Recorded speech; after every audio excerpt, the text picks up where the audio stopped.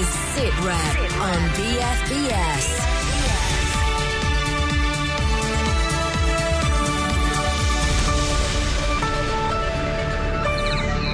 Ukraine, the people who matter have been talking in Geneva as Putin says Russian rights must be protected. Scotland, the Defence Secretary says Faslane stays put. We're not going to give up our nuclear weapons or our submarine-based missile capability. And Afghanistan, withdrawal won't mean the questioning stops.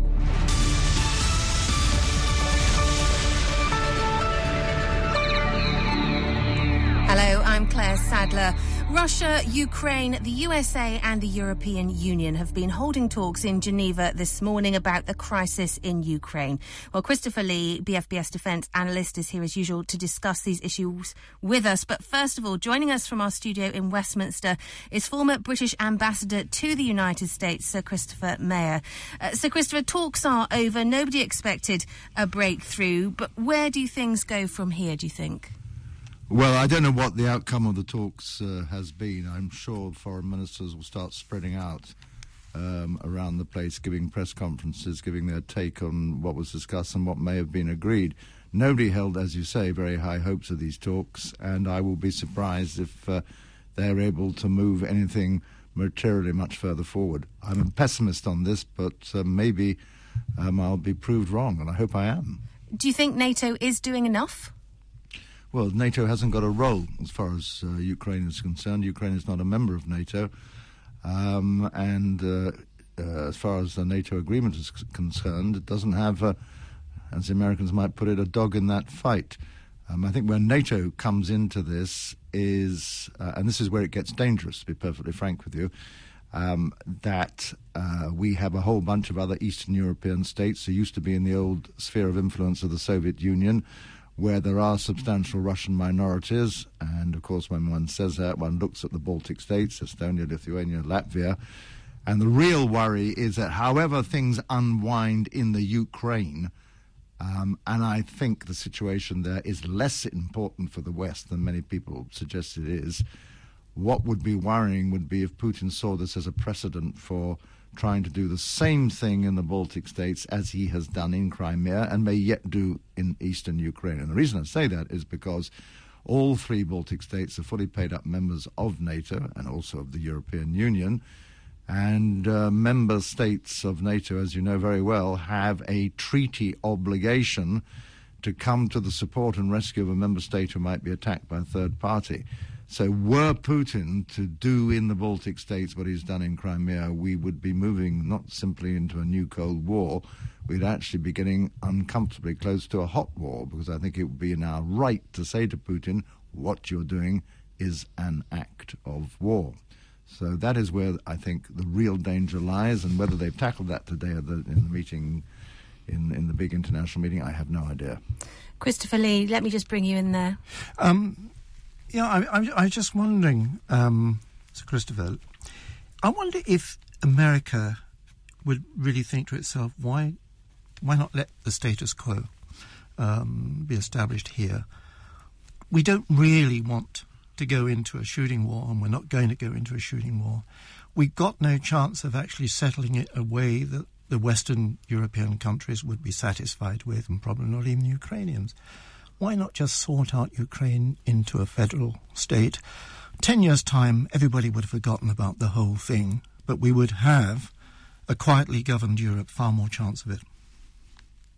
Well, I mean, I don't disagree with you at all, and I think that actually is what is likely to happen, although the rhetorical noise coming out of Western leaders might suggest something different. In the end, because we will not go to war with Russia over Ukraine, we didn't do it over Crimea, we're not going to do it over eastern Ukraine, the deterrents available to us to stop Putin going any further in Ukraine are negligible.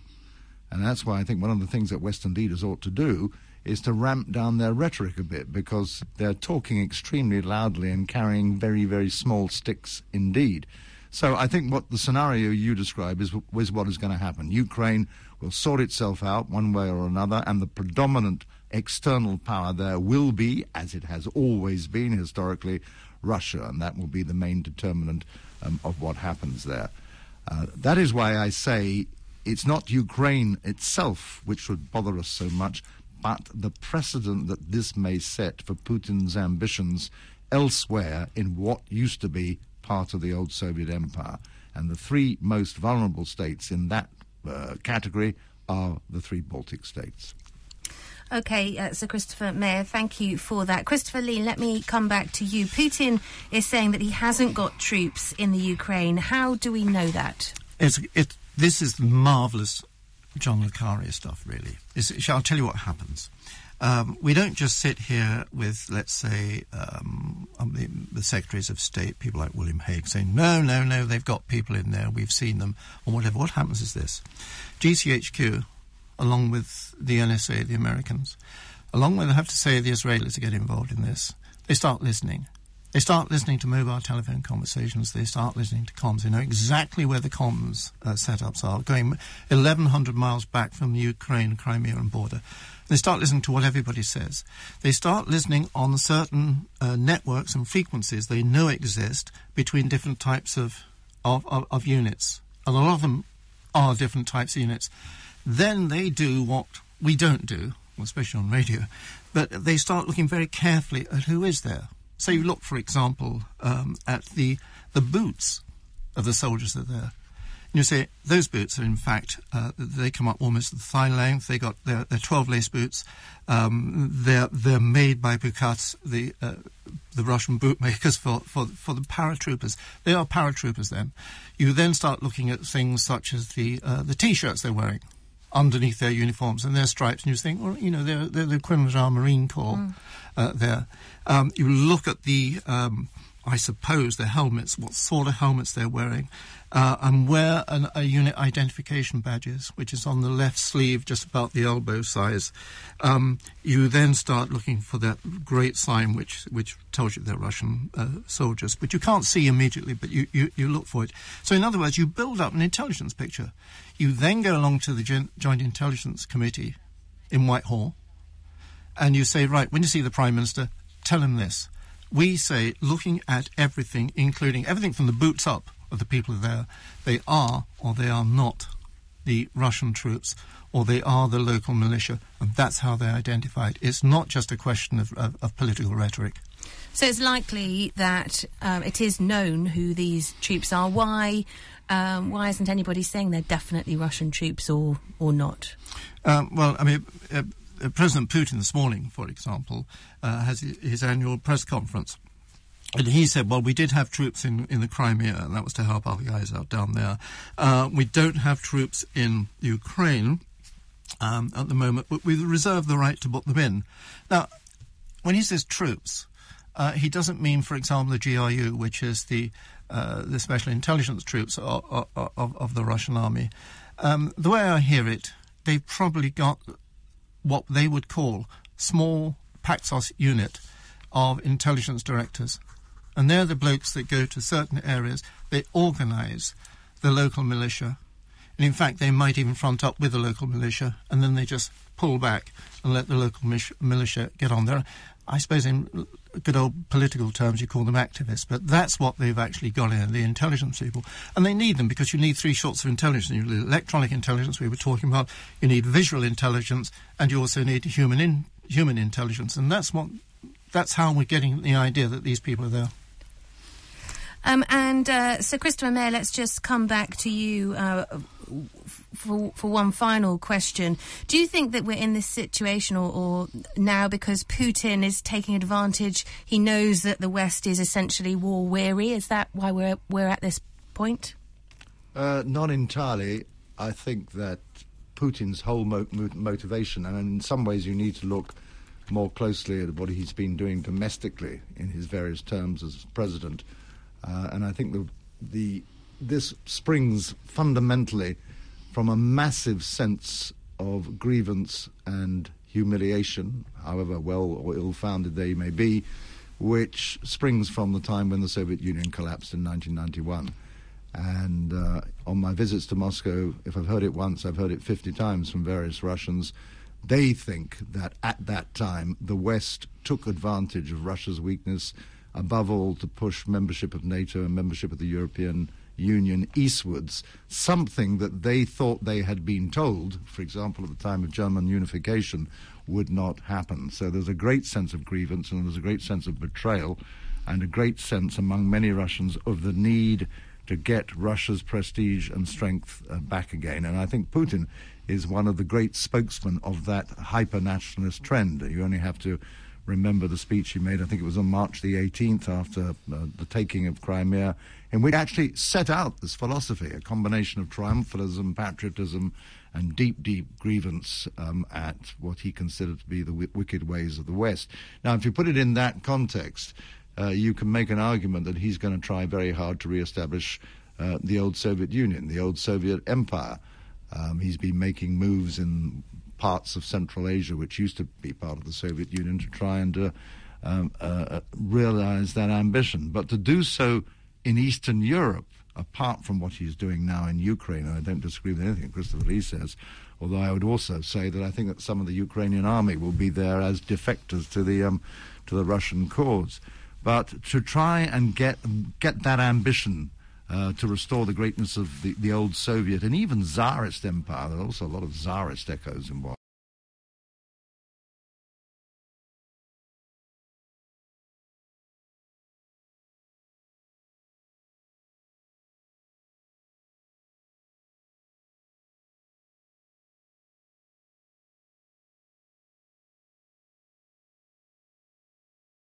Editor of Africa Confidential. Patrick, thanks for joining us. What's going on here? Who's taken them? Well, the main suspicion is at the Islamist militia Boko Haram, whose actual name, Haram, forbidden Boko, Western education, is to campaign against Western education. So in the past, they've deliberately targeted schools, both boys' schools and girls' schools. They have abducted students in the past, and they have actually physically attacked schools, killing many of the pupils, usually the male pupils. So it's entirely consistent with the way they've been operating. And it may be that for once the Nigerian military's got the upper hand against them, and they've scattered. And in the confusion,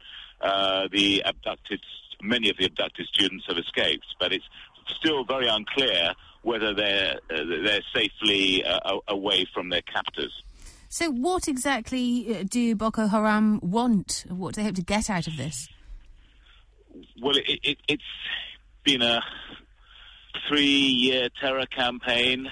Before they were a political organization campaigning for Sharia law across the whole of Nigeria, turning Nigeria into an Islamic state. That was their core demand.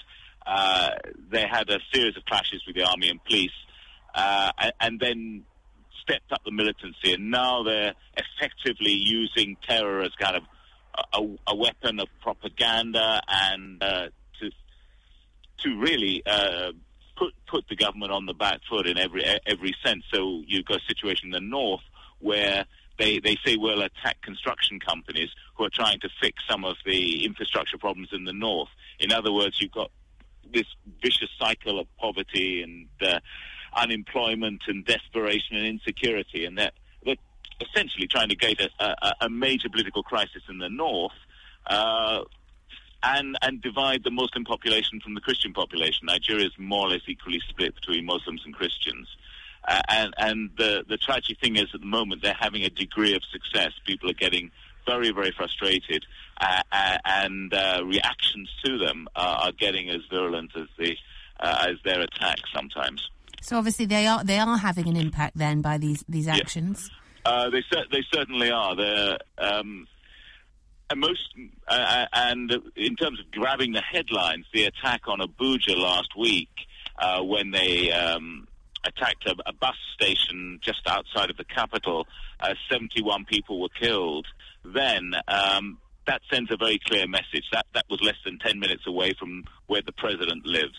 At the beginning of May, the World Economic Forum is meeting in Nigeria, and so it was clearly an attempt by Boko Haram to show that Nigeria was not a safe place to be and to frighten off investors, and that's another leg to their strategy, if you like. And what does it mean for British interests in Nigeria? Well, I think already there's a fair degree of concern about security of British expatriates there, and I can only think this is just going to increase it. It's not one of those countries where the Foreign Office says don't go. There's massive British investment in Nigeria, and especially in the oil and gas industry, but increasingly in the electricity industry and now manufacturing industry there. So I don't think that's going to change, but I think people are going to be a lot more careful. And it's going to, sadly again, for the country, it's going to reinforce the isolation of the north, because very few companies want to go sort of north of the center of the country, really, because that's what the epicenter of the Islamist militia rebellion, and so they're not going to want to go anywhere near that. So I think it's British companies and British diplomats are going to be a lot more cautious in the coming months. Okay, Patrick Smith, thanks for your time today.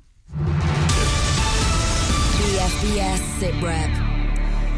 The role of the House of Commons Defence Committee is to hold the MOD to account. It's made up of 12 MPs, and since 2005 it's been chaired by James Arbuthnot. But he's stepping down in a couple of weeks. Kate Chabot has spoken to him and asked him if he thought it was a frustrating job, pointing out that the MOD's inefficiencies and incompetence. Sometimes, yes, and sometimes it's very difficult to get information out of the Ministry of Defence as well, which can be, while being a leaky organisation, it can be secretive and defensive, and we would like to see that change. But overall, it's an extraordinarily good organisation with wonderful people working to the very best of their high ability, and that's something that I've been involved with as the chairman of the committee for 9 years now, and I've thoroughly enjoyed that time, and I feel very lucky to have been able to do it. But do you feel the kind of conclusions that you've made, that they've been taken, that notice has been taken of them, and that the MOD has tried to implement changes, or do you feel sometimes you're just banging your head against a brick wall? Some and some. The conclusions that we reached, for example, in relation to the education of service children, were very well received at the time. But then we had another report, that was in the last Parliament, then we had another report in this Parliament. We discovered that no action had been taken on trying to help children with special educational needs. And it was as though the Department for Education and the Ministry of Defence were coming to this as though nobody had ever said anything about it at all, which was frustrating. So yes, I do have a feeling of Groundhog Day, so maybe it's a time for somebody else to take over. So what do you think is the best thing the MOD has achieved over the last 9 years, and what's the worst? Well, at a time of enormous change, the Ministry of Defence has remained a highly respected organisation within this country, and is also very highly respected outside. And our armed forces, because of their training and their excellent equipment, and because of the quality of the personnel, are really well regarded outside this country as well as inside. But there are some things that have been really fiascos.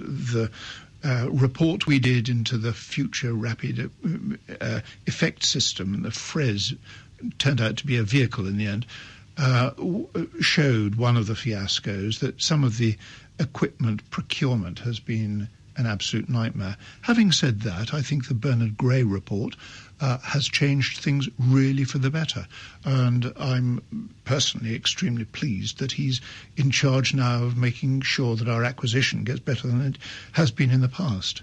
With the combat mission ending in Afghanistan this year, there will be inquiries and reports into our time in Afghanistan, perhaps for years to come. How important do you think the lessons from Afghanistan are learned, and that also interest is kept in that country post the combat withdrawal? That's an absolutely key question. The Ministry of Defence has been reluctant to commit itself to having a historical analysis of what has happened in Afghanistan. It's essential that it should, absolutely essential that it should, so that we learn from our mistakes. It's not clear that we learned from all of our mistakes in Iraq, and so until the Chilcot inquiry is published, which looks as though it's going to be months, if not years off, it's very difficult to know what those lessons are. But it is really important that the Ministry of Defence should be less defensive and more open about learning lessons, not just within the Ministry of Defence, actually, but across government. Now that we've got a comprehensive approach to combat, which is an excellent thing, we need to learn these lessons across government, have a unity of language that so people understand what they mean by various different expressions. Your successor will face the 2015 Defence Review. What else is ahead for this person, and what do you think they should make their priorities?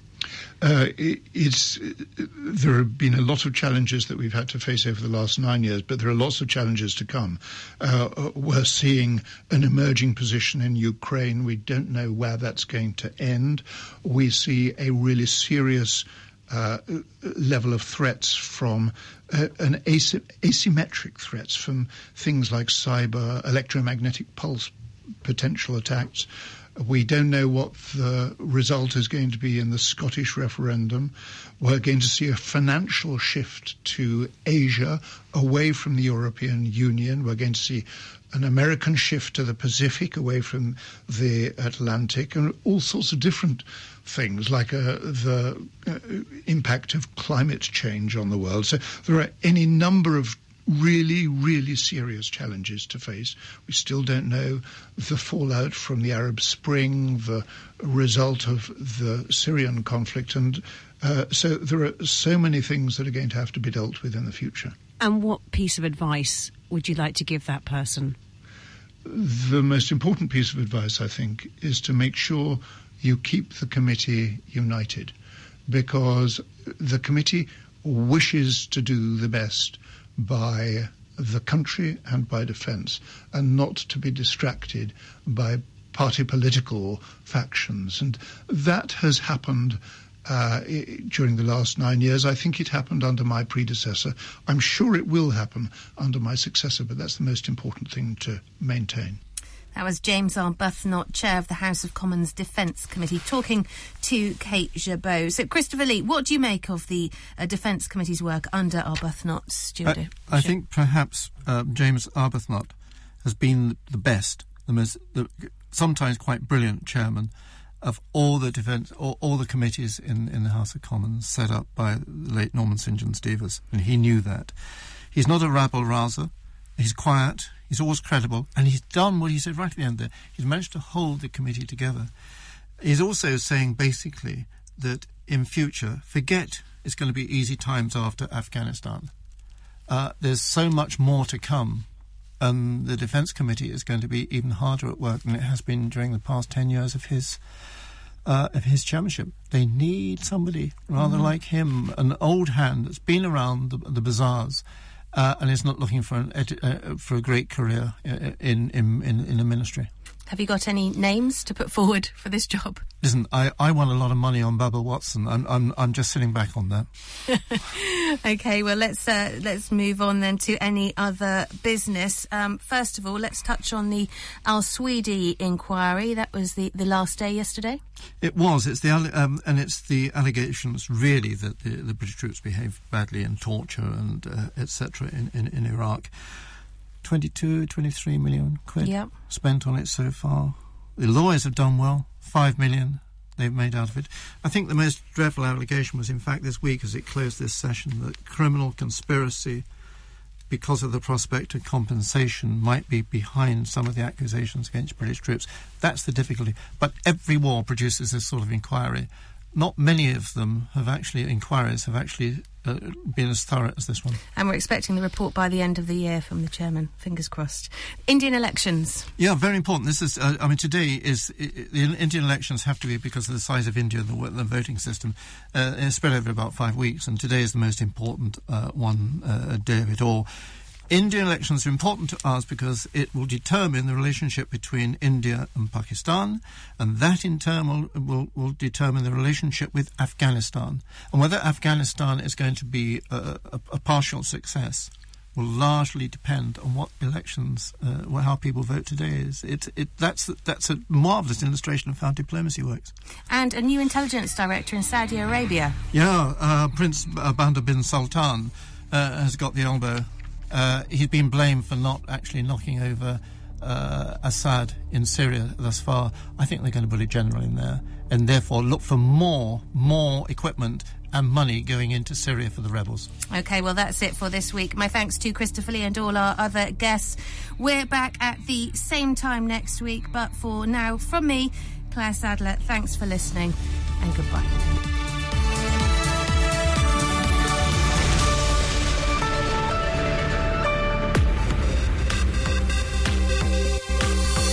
News. Sport and music for the British Forces. This is BFBS Radio 2. Only on PM. The dunce of Downing Street. The two Muppets who advised the last Chancellor. Is that kind of thing putting off female MPs? People with a lot to contribute, reluctant to engage in the chamber because they think that the histrionics are so damaging as to cause them to look elsewhere. Responding to PM's Democracy series, the Speaker of the House of Commons, John Bercow, talks to us about political engagement, Maria Miller's expenses and Sexminster. Also in the programme, Ukraine. The Russians and Americans have been in talks. We'll tell you what they said. The boss of the Co-op Group talks to PM after making its biggest ever losses. Are any of its businesses sacrosanct? I don't think we can say that. We don't have a right to exist. Later, the town that's not sure where it is. We feel here we live in a no man's land, and how can we progress as an area if we don't know who we are? And as a special treat, if you're one of the millions of people on your Easter travels right now,